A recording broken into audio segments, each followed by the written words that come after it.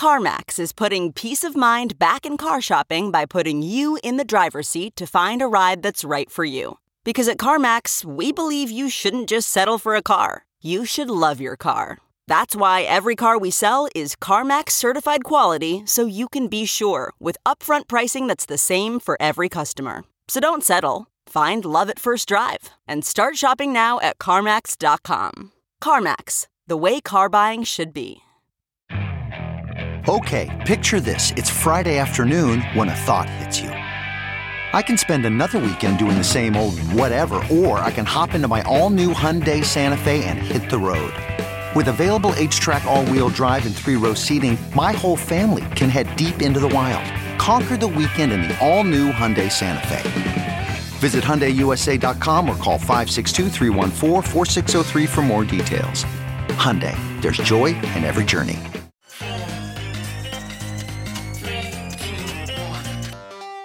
Welcome back to The Breakdown with me, NLW.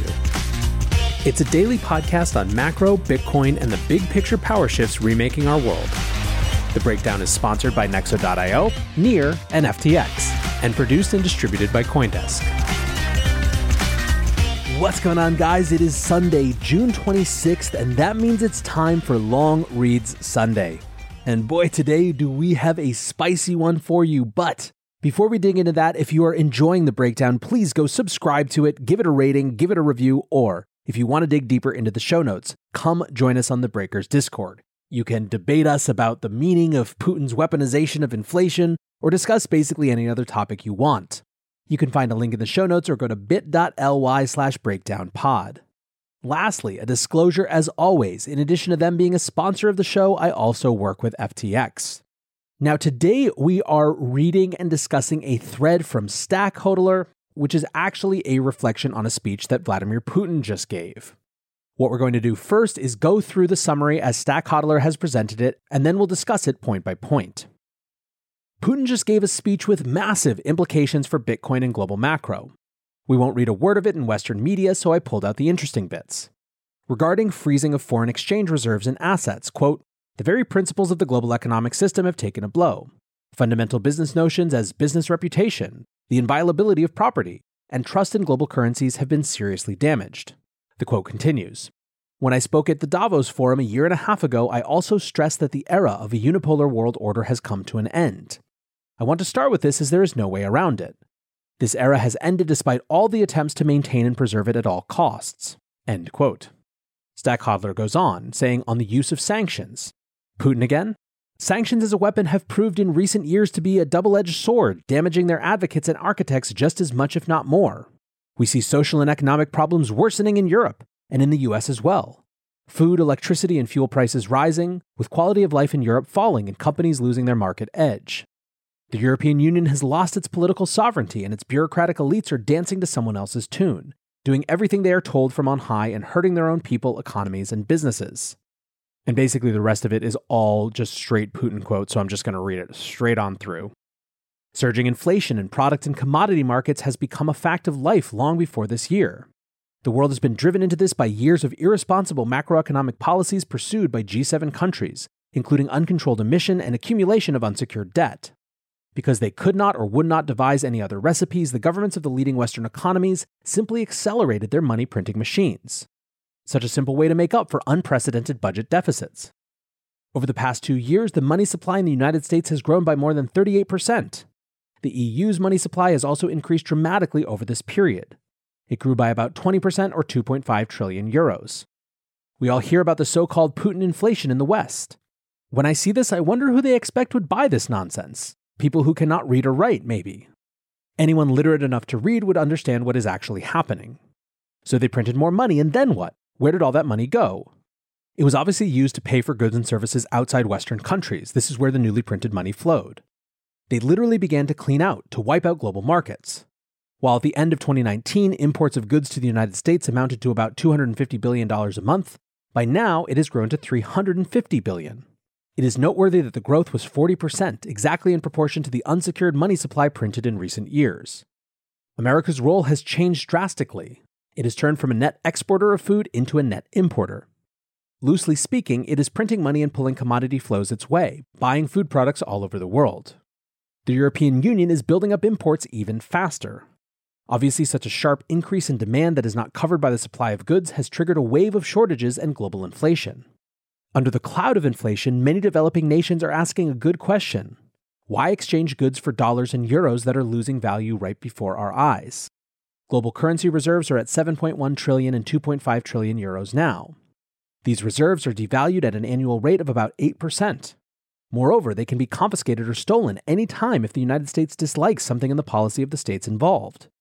I think this has become a very real threat for many countries that keep their gold and foreign exchange reserves in these currencies. A conversion of global reserves will begin. They will be converted from weakening currencies into real resources like food, energy commodities, and other raw materials. Obviously, this process will further fuel global dollar inflation. Then Stack sums up in their last tweet. It was a long speech, but the main takeaway is that Putin expects the world to move away from sovereign debt as a primary store of value. There are 13 trillion in global foreign exchange reserves. That wealth needs to be moved into something that can't be debased or seized. Got Bitcoin? I should also say that Stack gives a caveat. I don't simp for Putin or any other politician. I don't agree with murdering political opponents, and I wouldn't want to live in Russia. But I understand not wanting to trade scarce goods for fiat printed from the sky, and I think the implications are worth considering. Now, I agree with that entirely. It is worth considering, but I think that we want to put it in its context as we consider it as well. Because make no mistake, even if you, like me, find yourself nodding along to parts of this, it is propaganda. Now, the reason it's worth looking at even as propaganda is that when a good propagandist is trying to shape a narrative, we have a chance to learn what they believe will resonate with their targets. In other words, it doesn't matter if all of these data points are cherry-picked to elicit a specific response that Putin would find politically favorable to him. If he is trying to craft a new narrative for emerging market leaders or other governments that are non-aligned, the specific points that he chooses to cherry-pick and the overall narrative that he tries to strike is still worth examining. I think Stack did a great job curating, so I'm actually just going to go point by point based on what they presented. The first point was the idea that this freezing of foreign exchange reserve assets that just happened was a blow to the principles of the global economic system. I think that this is true. The weaponization of the dollar system is a creeping but real phenomenon. For the vast majority of US allies, maybe our actions vis-a-vis Russia's reserves won't register as a huge reason not to deal in US treasuries, but for some it will. And even in those it doesn't really, it still makes clear that this is a line that the US is now willing to cross, albeit in extreme circumstances. I'm not sure that the US political establishment has fully thought through those long-term implications. They're much less pronounced than the big bat signals that politicians tend to deal in. This is the type of thing that creates the seed of a germ of a doubt that festers, even in allies, and ends up impacting behaviors in really subtle ways. A hedge here, a hedge there, away from US-controlled reserves. Over enough time and distance, that can lead to big change. Now, I will also point out, because I can't not, that a man who invaded another sovereign country lecturing about the inviolability of property is pretty f***ing rich. But again, we're not here to just understand the point he's making, but why he's making that point, and who he's trying to make that point for, and why he thinks it will resonate. In this case, he's trying to give life to that germ. Nexo lets you easily buy crypto with your bank card and earn industry-leading interest rates. Earn up to 16% on crypto and up to 12% on stablecoins. Nexo makes passive income easy with interest paid automatically and daily. With Nexo, you can also borrow against your crypto at 0% APR and exchange over 300 pairs. Receive a welcome bonus of up to $150 in Bitcoin until June 30th at nexo.io. That's nexo.io. This episode is brought to you by Near, a climate-neutral, high-speed, and low transaction fee Layer 1 blockchain platform. Near is a blockchain for a world reimagined. Through simple, secure, and scalable technology, Near empowers millions to invent and explore new experiences. Business, creativity, and community are being reimagined for a more sustainable and inclusive future. Reimagine your world today at near.org. The Breakdown is sponsored by FTX US. FTX US is the safe, regulated way to buy and sell Bitcoin and other digital assets with up to 85% lower fees than competitors. There are no fixed minimum fees, no ACH transaction fees, and no withdrawal fees. One of the largest exchanges in the US, FTX US is also the only leading exchange that supports both Ethereum and Solana NFTs. When you trade NFTs on FTX, you pay no gas fees. Download the FTX app today and use referral code BREAKDOWN to support the show. Next up, the idea that the unipolar world has come to an end. There is wide, if not agreement about this, then certainly an understanding that we are in the middle of a shift. The US is in retreat from its role as global policeman, and if you want to understand how this shift has been happening and what the historical context is, go read basically anything from Peter Zion. That said, I think what we're experiencing and understanding is that withdrawing isn't so easy as it seems, and I expect there to be a lot of geopolitical volatility for some time. Next, Putin claims that sanctions as a weapon have proved in recent years to be a double-edged sword, damaging their advocates and architects just as much, if not more. Nearly all of the tools of foreign engagement are blunt instruments, and he's not wrong that sanctions come with huge consequences. Unfortunately, usually it's for the bottom rung of the socioeconomic ladder in the targeted countries.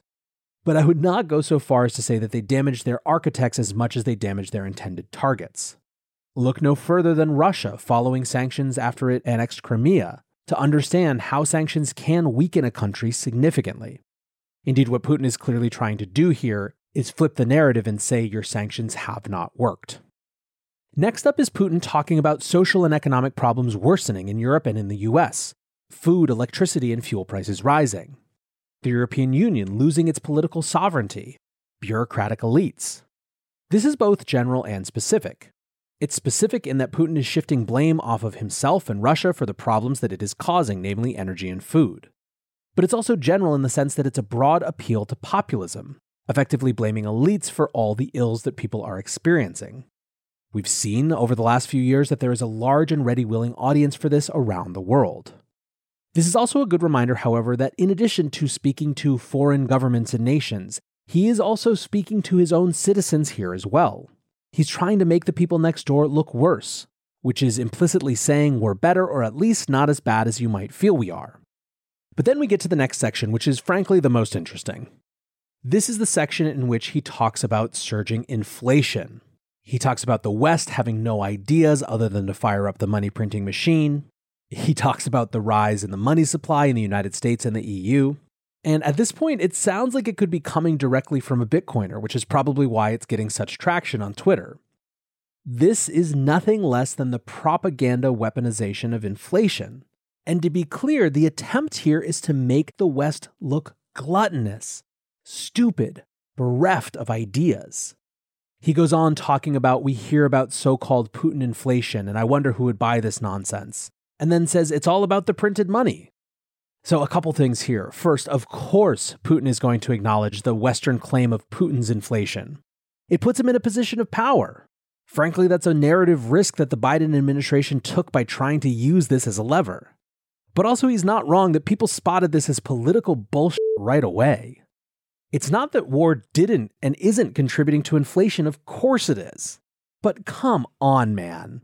We were already in the 6s and 7s in terms of annual inflation percentage based on official measures, before the war ever happened. The problem when you try to re-narrativize something that's clearly untrue is that people just don't buy it, and you give your political opponents blunt instrument weapons that work like this one. But let's go back to this argument I'm making that Putin is trying to make the West look gluttonous, stupid, and bereft of ideas. The next part of this is he goes on to talk about how our imports have come in dramatically, how our role has changed drastically. What I believe he's doing here is shifting fundamentally the narrative of globalization. Instead of an America that has built a deeply interconnected, globalized system of market efficiencies that has allowed it to change its production models and where it sits in that economic system, Putin is instead depicting America as a decrepit shell of itself, not even able to feed its own people anymore. Economics becomes moralistic in this construction. I don't think it's an accident he chose to focus on food. Not being able to produce food, which, by the way, is an artificial construction just for this argument, but again, that's neither here nor there. Not being able to produce food isn't just an economic decision, it's a moral failure. Sure, there's a lot that Putin is glossing over, of course, such as the fact that in the wake of the fall of the Soviet Union, Russia became the world's biggest exporter of raw everything because it lacked the capacity to turn those everythings into the actual things that people need. But that's not the point of this speech. The point of this speech is reframing globalization as failure, and not just an economic failure, but as a failure of leadership. But then we get to the attack on American currency and American foreign exchange reserves. Putin says under the cloud of inflation, many developing nations are asking a good question. Why exchange goods for dollars and euros that are losing value right before our eyes? I think this has become a very real threat for many countries that keep their gold and foreign exchange reserves in these currencies. A conversion of global reserves will begin. They will be converted from weakening currencies into real resources like food, energy commodities, and other raw materials. Now, this is quite transparently not the recognition of a threat. It is an attempt at self-fulfilling prophecy. I am not up to speed enough to know what Putin's objectives are vis-a-vis other nations. And I also don't know to what extent this is aimed just at citizens in his own country versus at some of those foreign heads of state. But whatever the case, the fact is that inflation is now officially being weaponized as a tool of propaganda by one of the US's most apt political opponents. I think it's a super interesting speech, and I really appreciate Stack Hodler taking the time to pull these parts out of it. For now, I want to say thanks again to my sponsors, Nexo.io, Near, and FTX, and thanks to you guys for listening. Until tomorrow, be safe and take care of each other. Peace.